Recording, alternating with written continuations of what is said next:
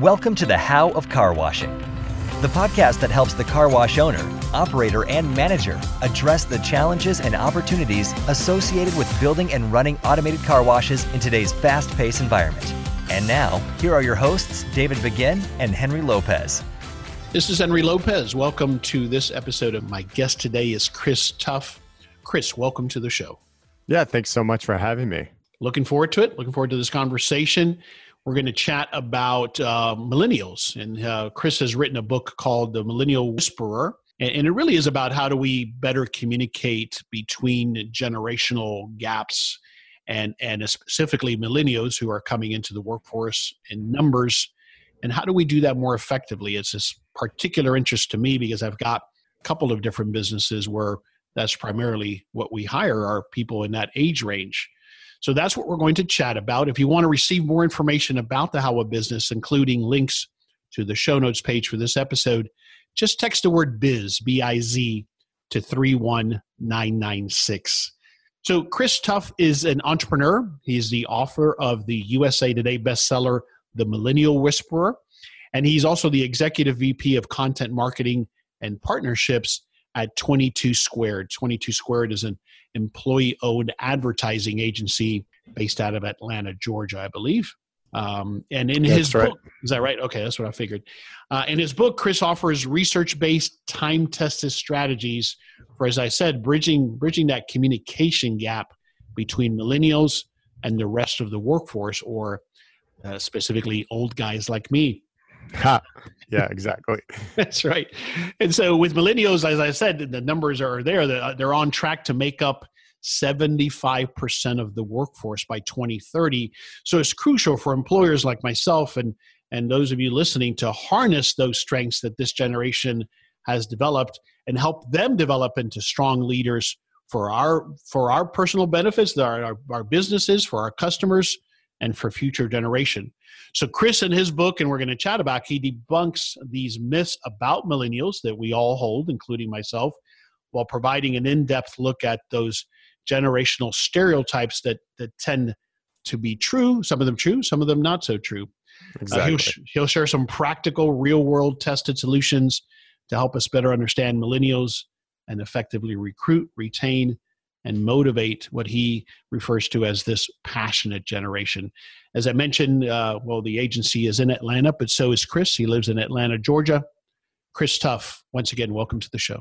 Yeah, thanks so much for having me, Henry. Excited to chat, especially through the lens of small business. You know, I get pretty excited about the subject. And, you know, when writing this book, one of the greatest challenges that I set out to, really tackle is for all of my friends locally that have restaurants or dental practices or, mom and pop shops that said, okay, Chris, I know that you have solutions for the big corporations, but what about for us? Right. And I'm like, well, I will tackle that. So I'm excited to talk about this. Yeah, sure. Absolutely. And that's one of the reasons I started this podcast is because I read about all those big companies and how they do things. And I always struggled with how do I apply that to my little micro business? And so that's why I'm excited to have you chat with us about that. So speaking of the book, I'm always interested, why did you write it, kind of leading up to why you wrote it and who it's for?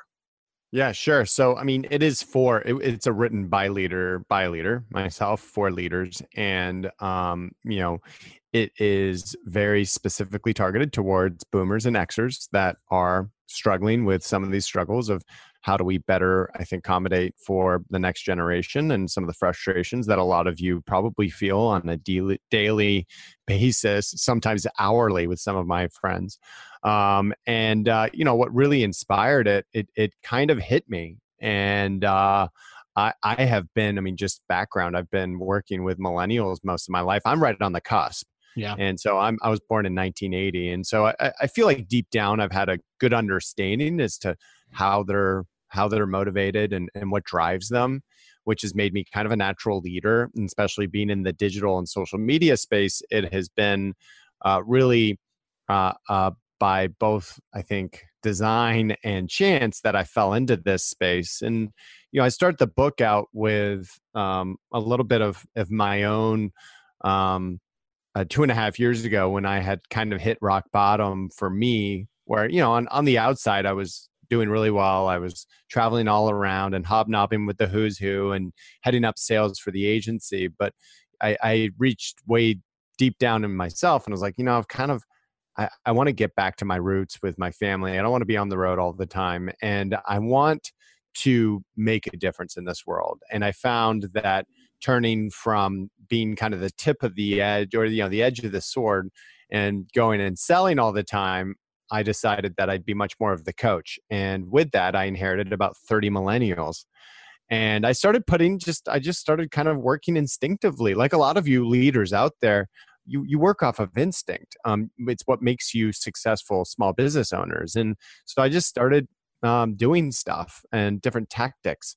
And it was about 7 months into leading this group as we started to actually get a lot of momentum. And people, my agency is 370 individuals, and the other owners kind of came up to me. They're like, "Chris, what are you doing?" I'm like, I'm not too sure, but here's a couple suggestions. And fast forward 7 months into kind of overseeing this group, I was at an executive men's retreat in North Georgia.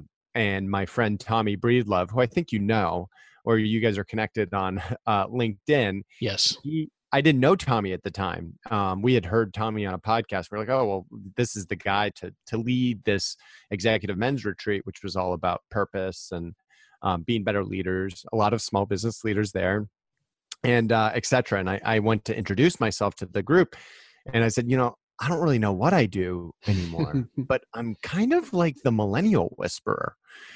And I went and shared my story and then sat back down, and Tommy kicks me by the fire, and he looks at me with his like big blue eyes and this deep voice. He's like, "You better write that book." And I was like, "What book?" He goes, "The Millennial Whisperer. And if you don't write it, I am." Because as I'm talking to these different companies, it's what I hear day in, day out. And then we started discussing it as a group. But I'd say the average age of the leader in there was about 40, mid 40s.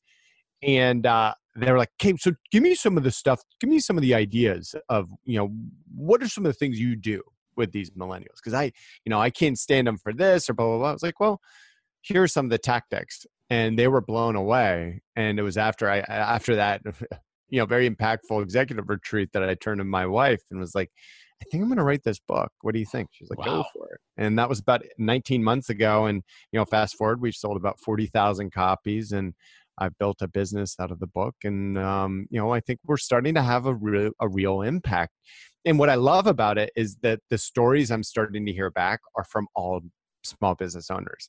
So, it's my friends that either have, small medical practices, or a lot of restaurants are starting to apply these things. And so that's what I get so excited about, where it's, okay, let's redirect the conversation and take a lot of these negatives and instead really turn it around and lead with positives. And, really look, one of my favorite quotes since publishing the book is millennials aren't the problem. They just expose a lot of the problem. Yeah, I love that quote.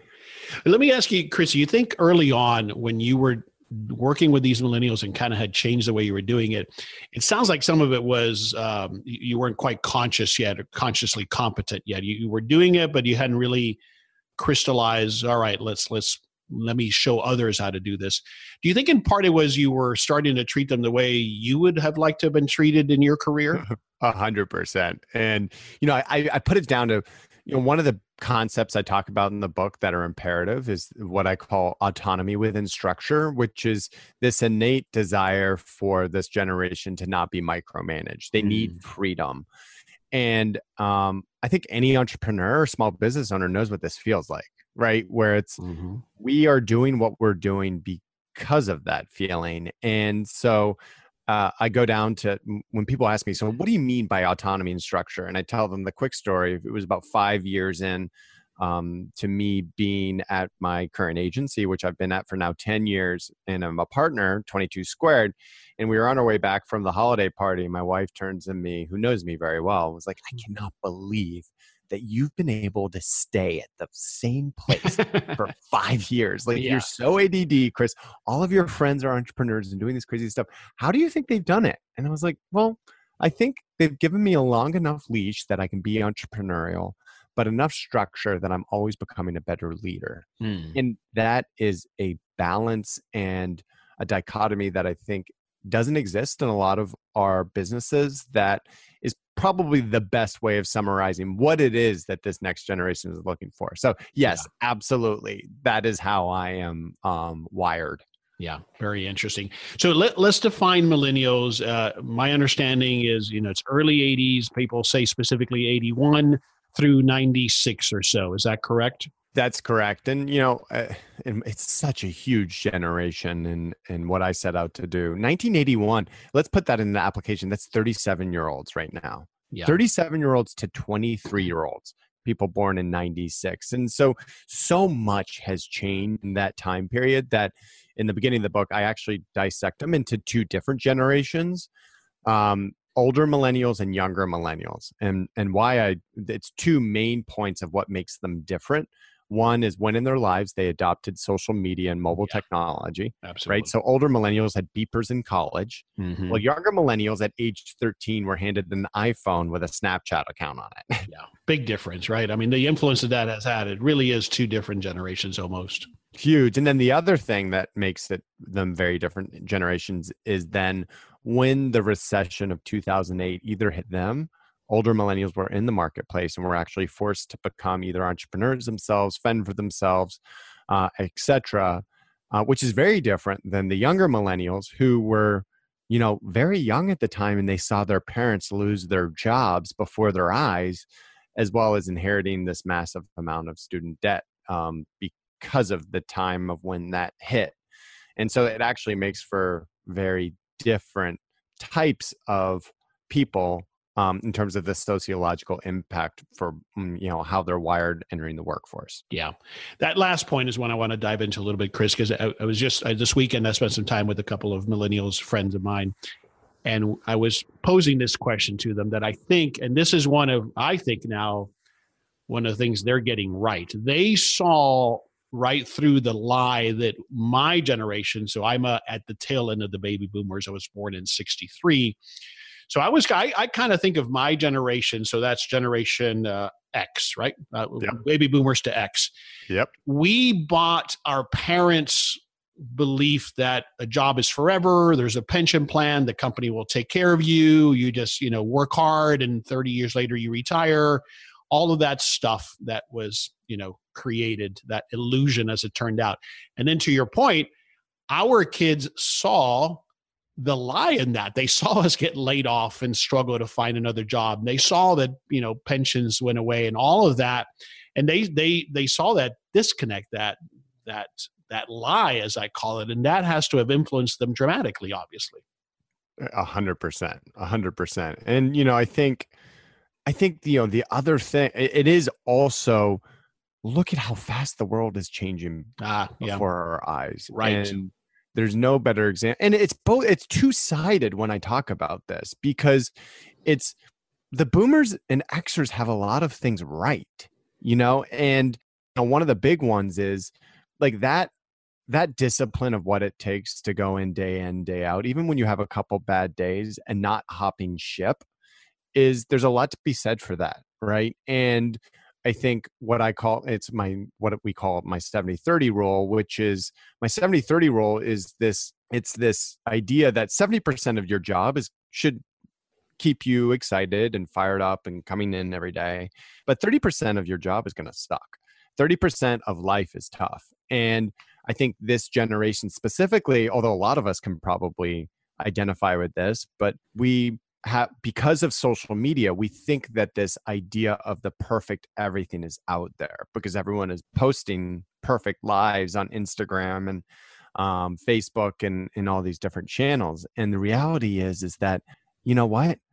Part of this, it just takes lots of hard work, and you've got to be able to, because of this product of especially younger millennials being exposed to helicopter parents or snowplow parenting, where A lot of the issues were taken out of their way. That's not their fault, right? They were actually given participation trophies for everything. Yep.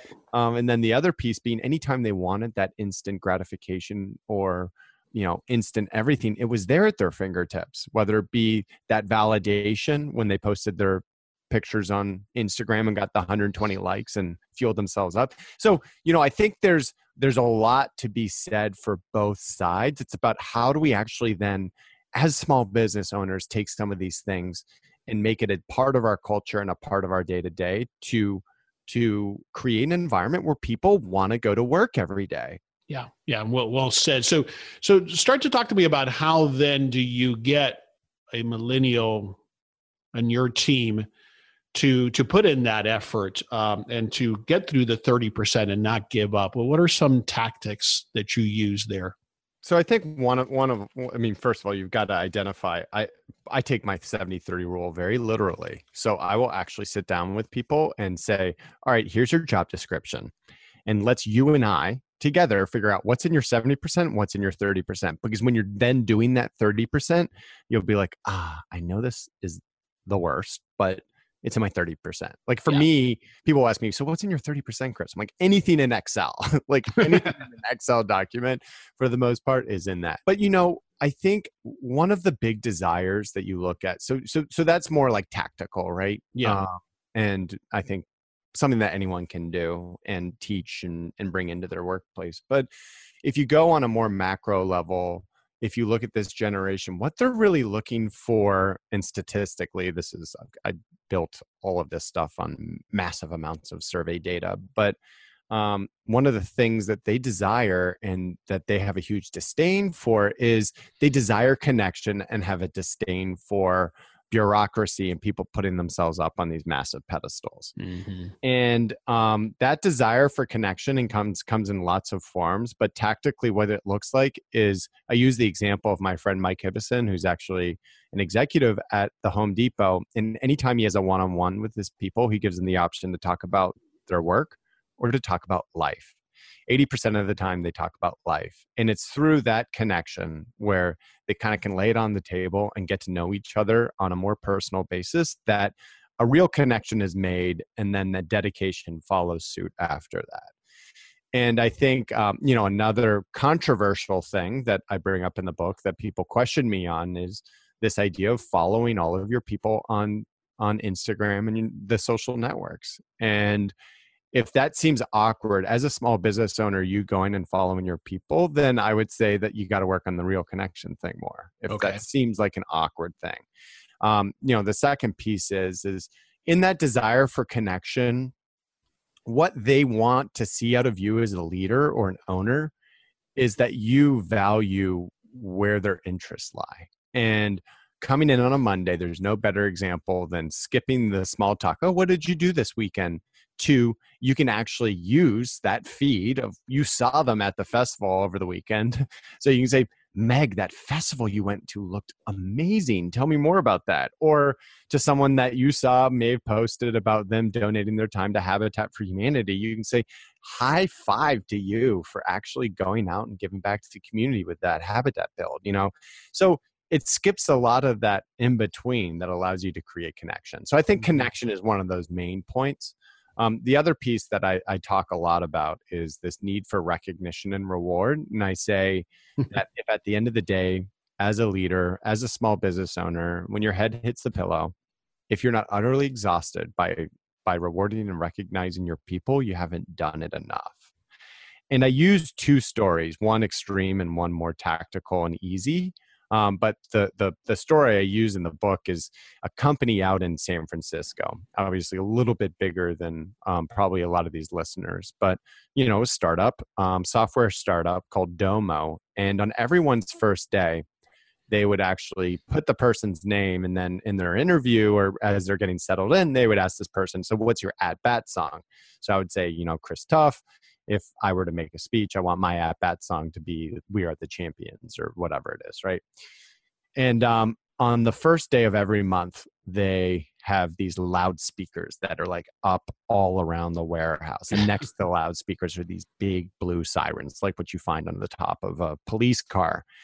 And the salesperson of the month at bat song is blared over those, the blue sirens go off, and then the owner will actually bring a 10-foot blue rooster on wheels next to that salesperson of the month desk. And it's funny because people are like, well, people will come to me for advice and say, Chris, I'm thinking about restructuring as an ESOP, right? Where we're having, an employee stock ownership program and it's going to cost too much money, blah, blah, blah. Or I'm thinking about giving away options or my company, or I'm thinking about this. And it's like, do you know how much that blue rooster costs? Not that much money, right. And they're not giving any sort of financial reward to it. So it's much more about the recognition and the culture of what that creates within that environment. You don't always have to look to money to solve this reward and recognition issue.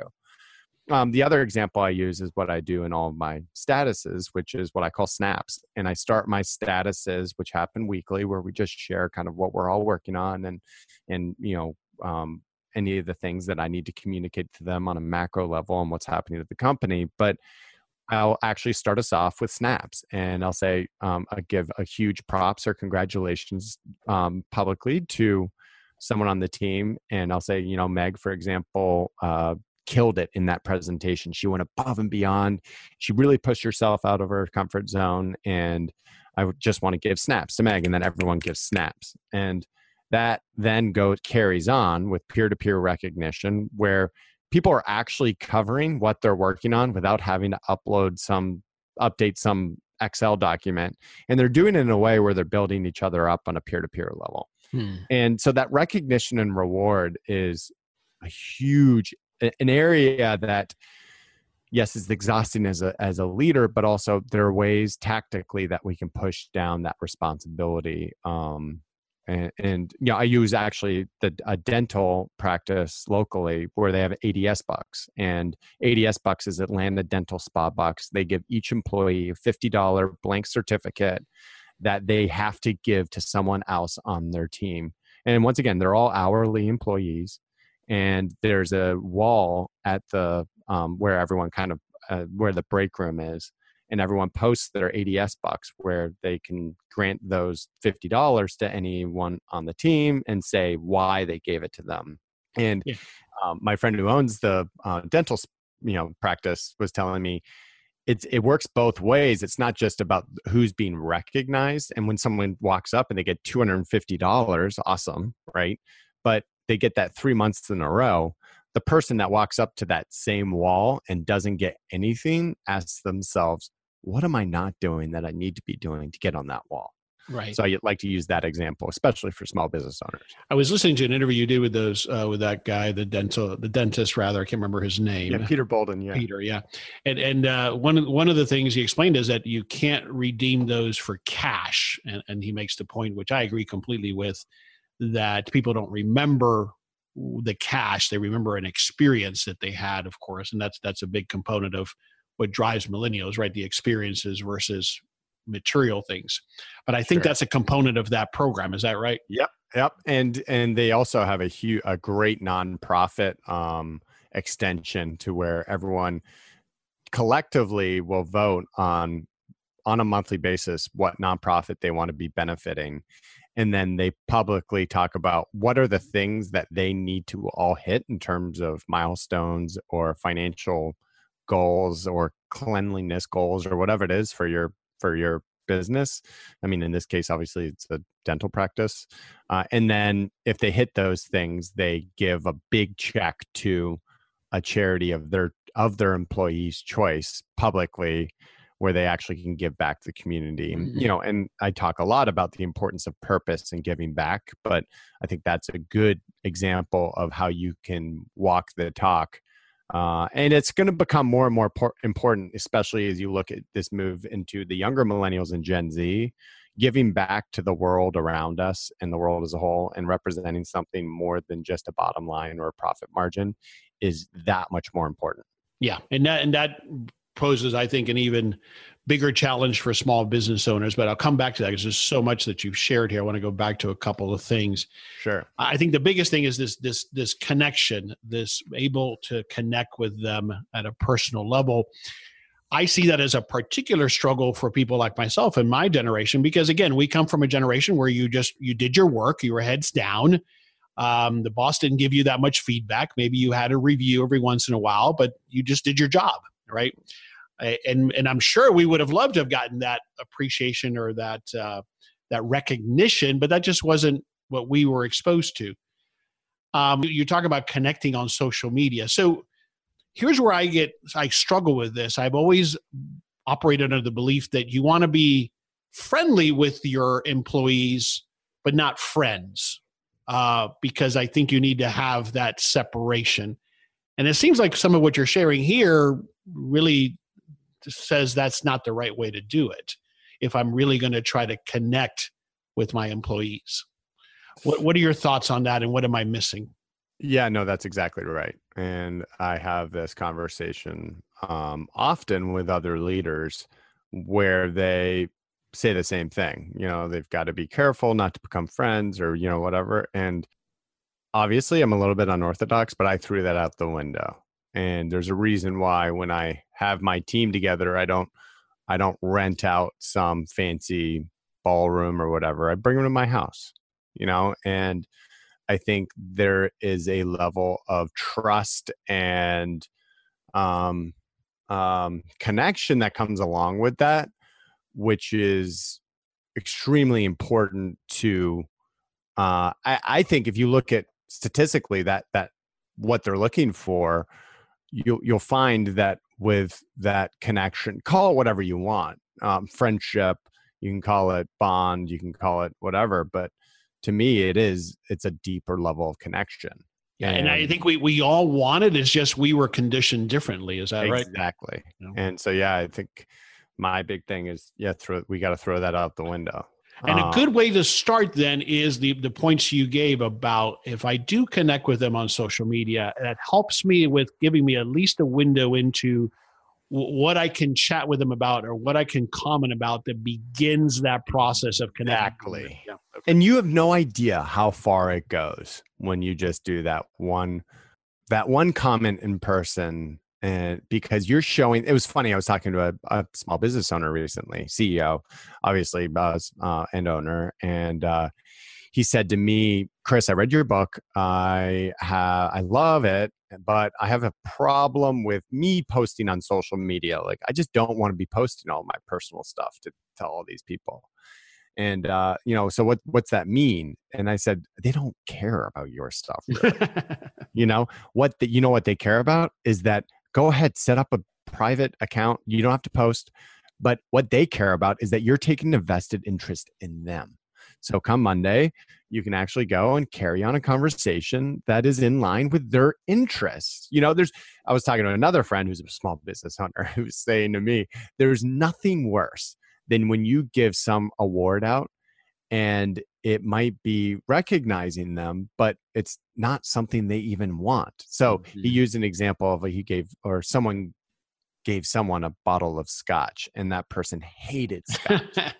And it's like, here you have a $120 bottle of scotch that does nothing. What is much better and what you can use social to inform is what are these people actually interested in? So as I go out to recognize them, you might find that their favorite place to go is Baskin Robbins and they love the birthday cakes or whatever. So go buy that. Yeah. And so, you're using these devices that are available to us that, to your point, I think we have these kind of set rules that I think are no longer the case. Yeah.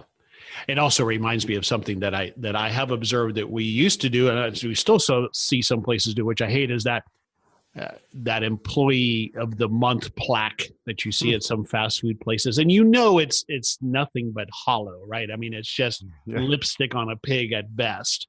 Totally. And so avoiding that is tricky because that's what I see as kind of a manifestation of, okay, well, we'll try this recognition thing, but it's such the wrong approach. It's the bottle of scotch approach, right? Oh, totally. I mean, and it's also like people were like, so what other things do you do? I'm like, sometimes I remember there was one time there was someone on my team and she was crying at her desk because she was just so stressed out about a client issue. And I look at her and I said, do you have anything over the next 2 hours? And she said, no. I was like, would you like company? She said, yes. And then I yelled to everyone on the around us. I said, all right, everyone, I'm taking the whole team to go get pedicures and manicures. Let's go. Because blank, whoever is not in a great place, and we just need to get away and let's go have some fun. Right. And people are like, well, Chris, what about, how do you just leave like that? It's like, no, people make up for that time later in that night or the next day. Like, it's okay. Now, all they care about is that you're showing compassion and taking action and not necessarily following all of these unwritten rules all the time. And I think some of that spontaneity and some of those things that, as a small business owner, just experiment with stuff. I go back to the whole employee of the month plaque. Like, throw that thing in the trash, and use the budget or whatever and start experimenting. And some stuff's going to work and some stuff's not. And that's right. So, yeah, no, I love it. Well, one of the things that we've done, we have one of our businesses is a self-serve frozen dessert shop, a self-serve frozen yogurt shop. And I live in Dallas. It's actually in Colorado Springs where my partner David lives. And one of the things that we instituted was breakfast with Dave. And so we rotated we don't have that many staff, 10 or so employees. And every one of them, we did it once every couple weeks, maybe once a month, would sit down in the morning before their shift starts and have a conversation with Dave. And a lot of times it was along the lines of what you mentioned as the idea of the gentleman you spoke about, where it was a conversation about just what's going on in their life. And it's amazing the positive feedback we got on such a little thing, because they just felt like they were connecting with the owner, like they were being heard. And it's been nothing but positive, and a simple little thing like that we would have not otherwise done, because again, that's not traditionally how we were raised to manage a business. But I think that's an example of how we're doing better at connecting personally with each and every person. And this is a restaurant, right? So we're talking about hourly wage employees, young people. We're not expecting, and that's the other fallacy as well, Chris, I think that comes back to what you chatted about earlier. This is where we have evolved a bit. We've come to understand and accept that we're not trying to pretend that you're going to come to work for us forever. You're going to work for us while there's still a good exchange of value here. There's still something for you to learn. But when it's time for you to move on, then great. We'll even help you if it makes sense to move on. Yeah. Yeah, 100%. And I think I call it the art of a graceful release. And people will ask me, Chris, like, how do you let people go?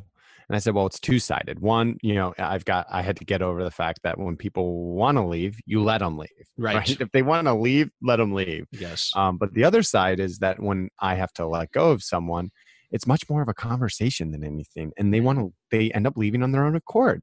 And what that conversation looks like is, are you happy coming into work every day? Because I can tell you're not motivated. And most of the time that then does it, right? Where it's like, yeah, I'm just not feeling it. It's like, okay, cool. Well, can I help you network or whatever? Like, let's go back into what drives you as a person, and let's figure out where it is that you need to be going. Yeah. And I think your example, I use another example in the book where it's a friend of mine. He owns, I think now it's 11 restaurants around Atlanta, and it's Fifth Group Restaurants, and Robbie Kukler is one of the partners. And one thing they do is exactly like your breakfast, right? Where on twice a year, he'll take the hourly employees and create an environment where any of those people can have an open forum or a town hall, if you will, with the partners, and ask them anything and connect with them. They do the same thing for supervisors, and they do the same thing with managers. And by getting them away and just letting these people be heard, it alleviates a lot of that pent up, I think, bureaucratic stuff that I think this generation has a massive disdain for. Yeah, agreed. That's a great example. All right, I want to come back to the topic of a side hustle, and I want to make sure I understand what your thoughts are there. I get it if it's, let's go volunteer and help Habitat for Humanity. Does it also apply, or how does it apply, you think, for someone who wants to start a business of their own on the side? How do I handle that with millennials? So, great question. And I think that a lot of times, one of the things that many of us can align with is the fact that building a business is very hard, and it takes a ton of hard work, a ton of tenacity, and really full commitment in order to do it effectively. And I think as you look at this also complex that we're going up against, which is the grass is always greener complex, or, what I say to everyone, you've got to stop comparing your insides to other people's outsides. And while also recognizing that there are things within ourselves, passions, purpose, desires that we need to be meeting. And when those aren't being met with our day to day, then we need to be figuring out ways that we can scratch that itch. And one of those that I've created is, I say to everyone that 10% of your time needs to be put towards pursuing a side hustle that's in line with your passions and purpose. And for some people on the team, it's doing more altruistic stuff. So we've got someone that actually donates all of their time to doing marketing for one of the camps for people with disabilities. Whereas for another person, it was creating a startup kind of fashion line that was launched on social media and Instagram and with all these influencers, et cetera, which was just basically cool clothes. And it was funny, about 6 months into that side hustle, she turns to me and she goes, "This is a lot harder than I ever thought." And I said, "Exactly." Yeah. She's like, "Yeah, I think I'm kind of okay with not pursuing this." I'm like, "That's fine. That's great." And so, one of the things that I set out though is and make sure everyone's in the same headspace is that whatever your side hustle is, it just can't be in direct competitive sets of what we're currently doing. So it can't be another agency. It can't be a creative service. It can't be, it's got to be something outside of that realm. And once, as long as that's the case, then let's do it. And you look at companies like some of the most successful now, I guess, more sophisticated, quote unquote, startups like Google and Facebook. They both have programs where Google has their 20% program where 20% of all employees' time is put towards things outside of their current day-to-day, which is actually where a lot of the products that we see now go to market graduated from. So Google Maps, I think even Google Mail came out of the 20% program, Mm-hmm. Right. Some of the space stuff. And then Facebook also has a similar program, which is called their Fuel program, which actually not many people know about. A lot of my friends are employees there. So their Fuel program is just all about how do you fuel your passions and purpose and desires with things outside of what your current day-to-day job is. And so I kind of took cues from that and started experimenting myself with my team, and it seems to be massively impactful. Yeah, no, great insights there. Thanks for sharing your ideas on that and tips on how to do it. Here's another tactical question for you that I struggle with, and this is in a B2C environment, like at a restaurant or a car wash, which is another business that we're in, and that's limiting or restricting the use of cell phones. Since it's such an integral part of that communication that's really necessary for millennials and even for us older people more and more. What are your thoughts on restricting cell phone use in that kind of an environment, right? I know in an office environment, there's a lot more flexibility, but what are your thoughts there? I think, so it's funny when you asked me this and when you sent me these questions, I started asking around to some of my friends about whether or not they restrict them because, whether it be the dentist or whether it be, I eat at my local restaurant around the corner from me almost every single day. Not once have I ever seen them with a cell phone out.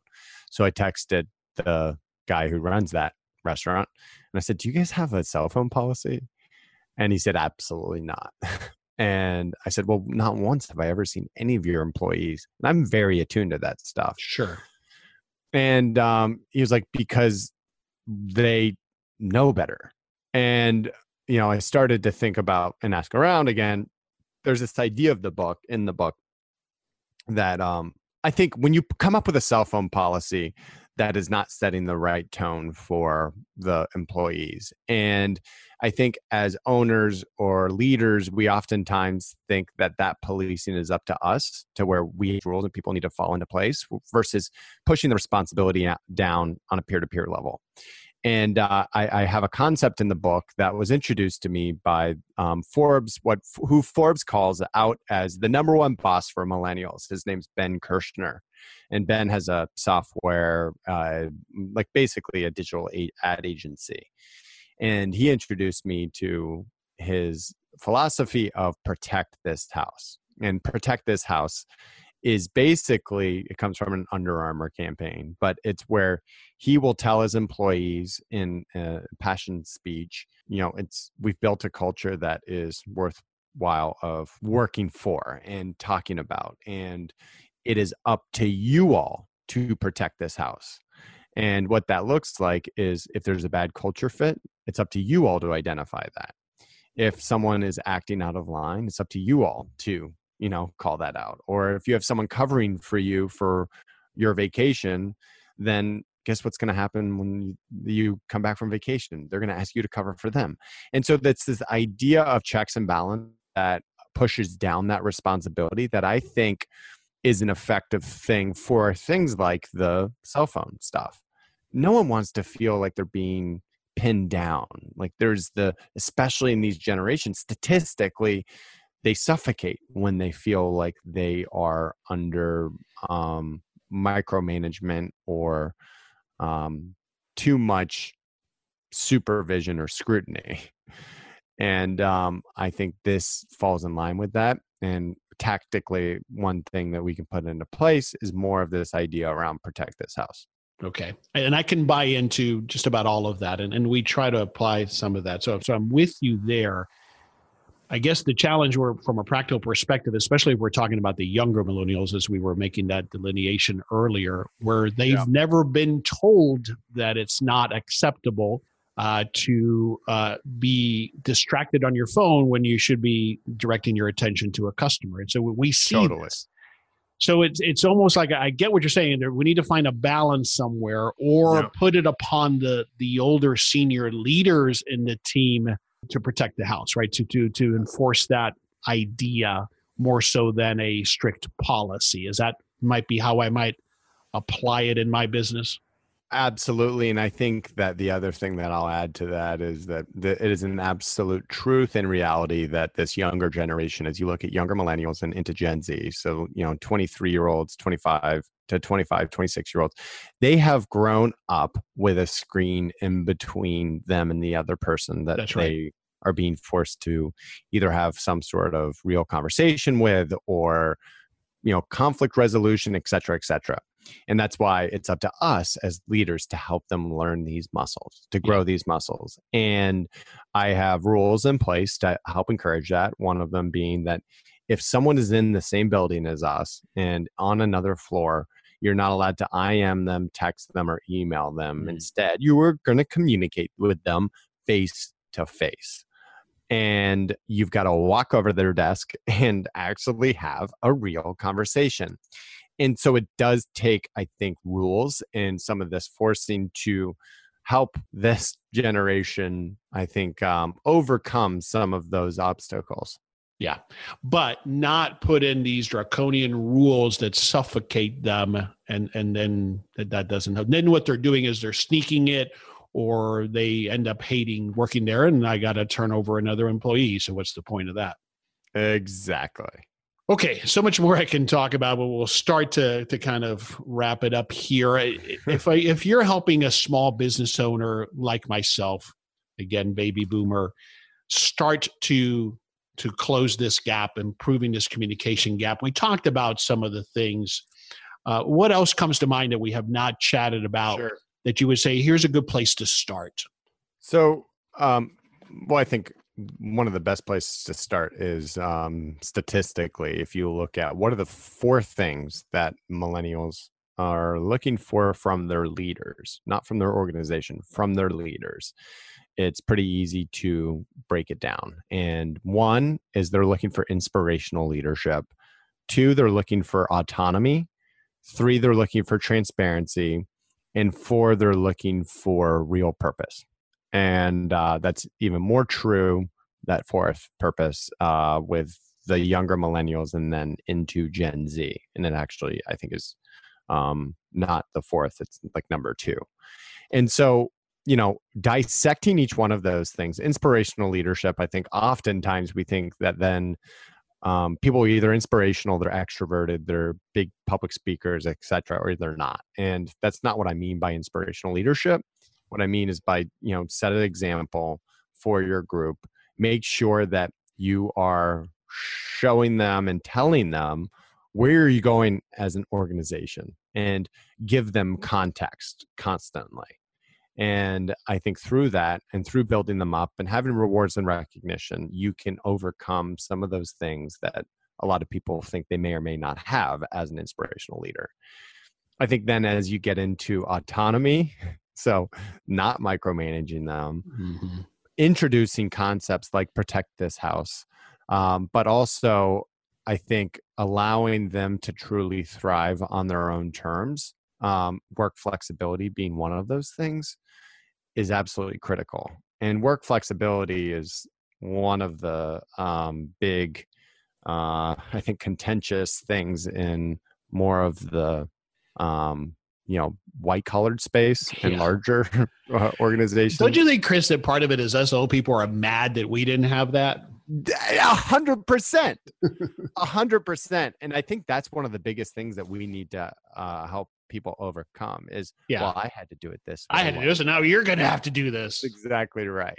And then the last, the third one being transparency, I think is a really important one, where it's people think that a lot of leaders will turn to me and say, well, transparency, they think it's one of two things. Either they need to be vulnerable and cry in front of other people, or on the other side of it, they need to be transparent in all of their financials. And it's like, no, it's not either one of those things. What they need from transparency is when you make a mistake, actually admit it. Don't try to cover it up, because they'll actually have a lot more respect for you when you make those mistakes. But then also talk about on a context level, why is it that you're making the decisions that you're making, and help connect the dots for them. So it could be, listen, we tried this new product. It was a failure. We should have seen these things, but we did it in the context of trying to serve our customers. And so we're going to try something different now. Exactly. Versus saying, hey, guess what? We're doing everything different. And they're like, wait, we just changed all of our training and our systems to do it.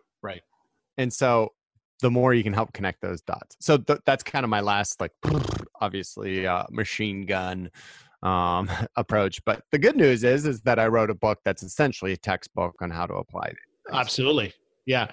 The one I want to touch on very briefly, though, is the fourth is purpose. And that's where I struggle the most, because, I'm not a Tom's Shoes or all of those examples, which again frustrate me as an owner of a, ubiquitous type business. I have a restaurant or I have a car wash. And so connecting with millennials on that point, I struggle with a lot. So, tactically, I think one of the examples that I use in the book is my friend with the dental practice, where they say, all right, everyone, at the beginning of every month, you bring nonprofits your choice. One of them will benefit if you hit all your goals, and we're going to give them a massive, giant check that's obnoxious, even if it's like $400. But we're going to do it. This huge. We're going to give that nonprofit of your choice at the end of the month a bunch of money. Mm-hmm. That is an easy versus just taking that money and putting it towards whatever it is that you're putting those funds towards. And I think that's just one example of, as you look at purpose, obviously, what they're looking for is something that's more than just your bottom line and to make more money. Yeah. So how are you actually having an impact on the area around us and around small business, locally, and having, really carrying that forward? And so I use the example of our purpose within our organization, 22 Squared, is together we give rise to change, which is how do we actually give rise to change in the world to make it a better place. And so we give all employees, for example, 5 days paid time off to donate their time to a nonprofit or nonprofits of their choices. Fantastic. And that's walking the talk and putting actual systems in place that follows that. Another example, once again, is I think allowing people to pursue their own personal purposes. And I took it to the next level. In one of my experiments, I said, all right, everyone, all 30 employees on my team, I'm going to work with each one of you to help identify what your individual purpose statement is over the next 6 weeks. And I'm going to host a dinner where you're going to tell everyone else on the team what your purpose is. And what ended up unfolding 6 weeks later, and it was a journey getting to it with a lot of them. But it was one of the most impactful nights where people really put a stake in the ground and were able to, I think, identify what it was that drove them as a human versus and made them an individual. Now, does that mean that their day-to-day jobs is now going to become that? Absolutely not. Right. But one thing I did do is I took their purpose and I matched it back. I mapped back to their current job and job description.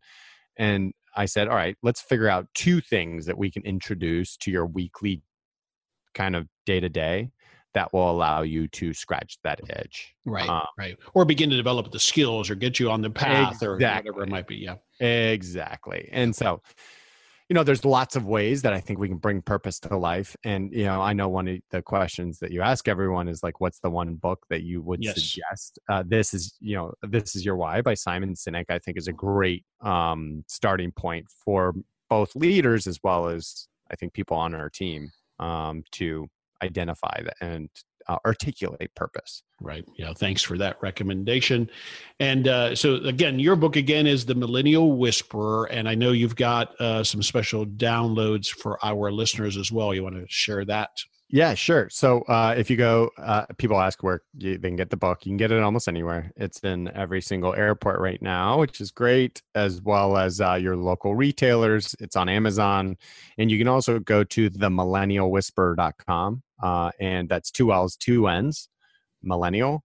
I learned that by writing a book about millennials. Yeah, I can't spell it either. It's difficult. It is. And if you go to themillennialwhisperer.com and then / the how of business, we've actually set up a landing page where you can download the first chapter of the book, as well as take a free millennial leadership assessment to see, as a small business owner, how you rank on some of these key tenets and how those match up to what they're looking for. So check it out. I think everyone will find that the good news is that everyone that reads it has been like, wow, Chris, this has changed the way that I think about this generation. And I've already applied some of the concepts in your book. And so that's why I wrote it, is to try to have that impact. No, it's great stuff. I didn't know about the assessments. I'm going to go and do that.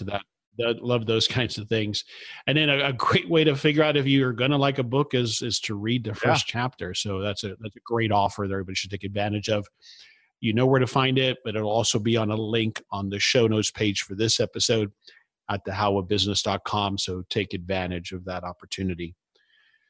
Chris, we'll wrap it up with the last 2 questions. The first one is, what's one thing you want us to take away from this conversation we've had, especially from the perspective, again, that we've tried to look at it from a small business owner's perspective on bridging this communication gap between us old guys and gals and millennials? You guys as small business owners, I think, have the advantage of you are the one that are making the decisions. So we don't have that bureaucracy, right? Exactly. So start experimenting, start using, start changing up and see what type of impact it can make in your business and your people.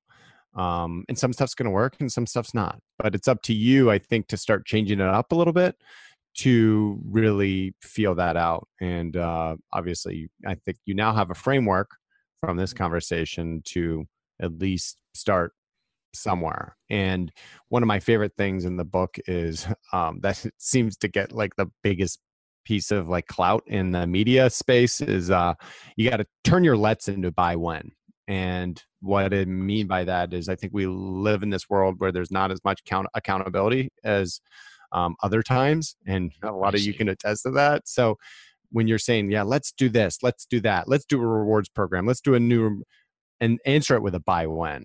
And you'll find that it brings instant accountability. And, even in a personal basis, when you're out meeting with people and you say, let's grab coffee or let's grab a drink or immediately respond with buy when, and you'll find out whether one, they either didn't even want to do that. They were just doing it to be cordial. They didn't want to hang out with you. Or 2, you'll be grabbing coffee or a drink or dinner with that person a week later and it actually happened. So that's another, I think, way to bring accountability to this stuff.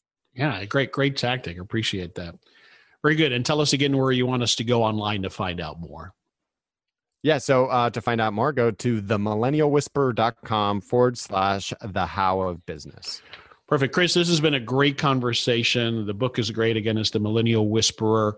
Thanks for taking the time, indulging all of my questions. It was a fantastic, eye-opening and engrossing conversation. Awesome. I really appreciate it, Henry. This is Henry Lopez, and thanks for listening to this episode. My guest again today was Chris Tuff. You can find us on Apple Podcasts, on Google Podcasts, on Spotify, and at our website. Or you can also just text the word FOAM, F-O-A-M, to 31996 to receive more information. Thank you for listening to The How of Car Washing. For more information, links, and other resources, please visit thehowofcarwashing.com and leave us a comment if you have a topic you would like discussed. Thanks for listening, and we look forward to having you next time on The How of Car Washing.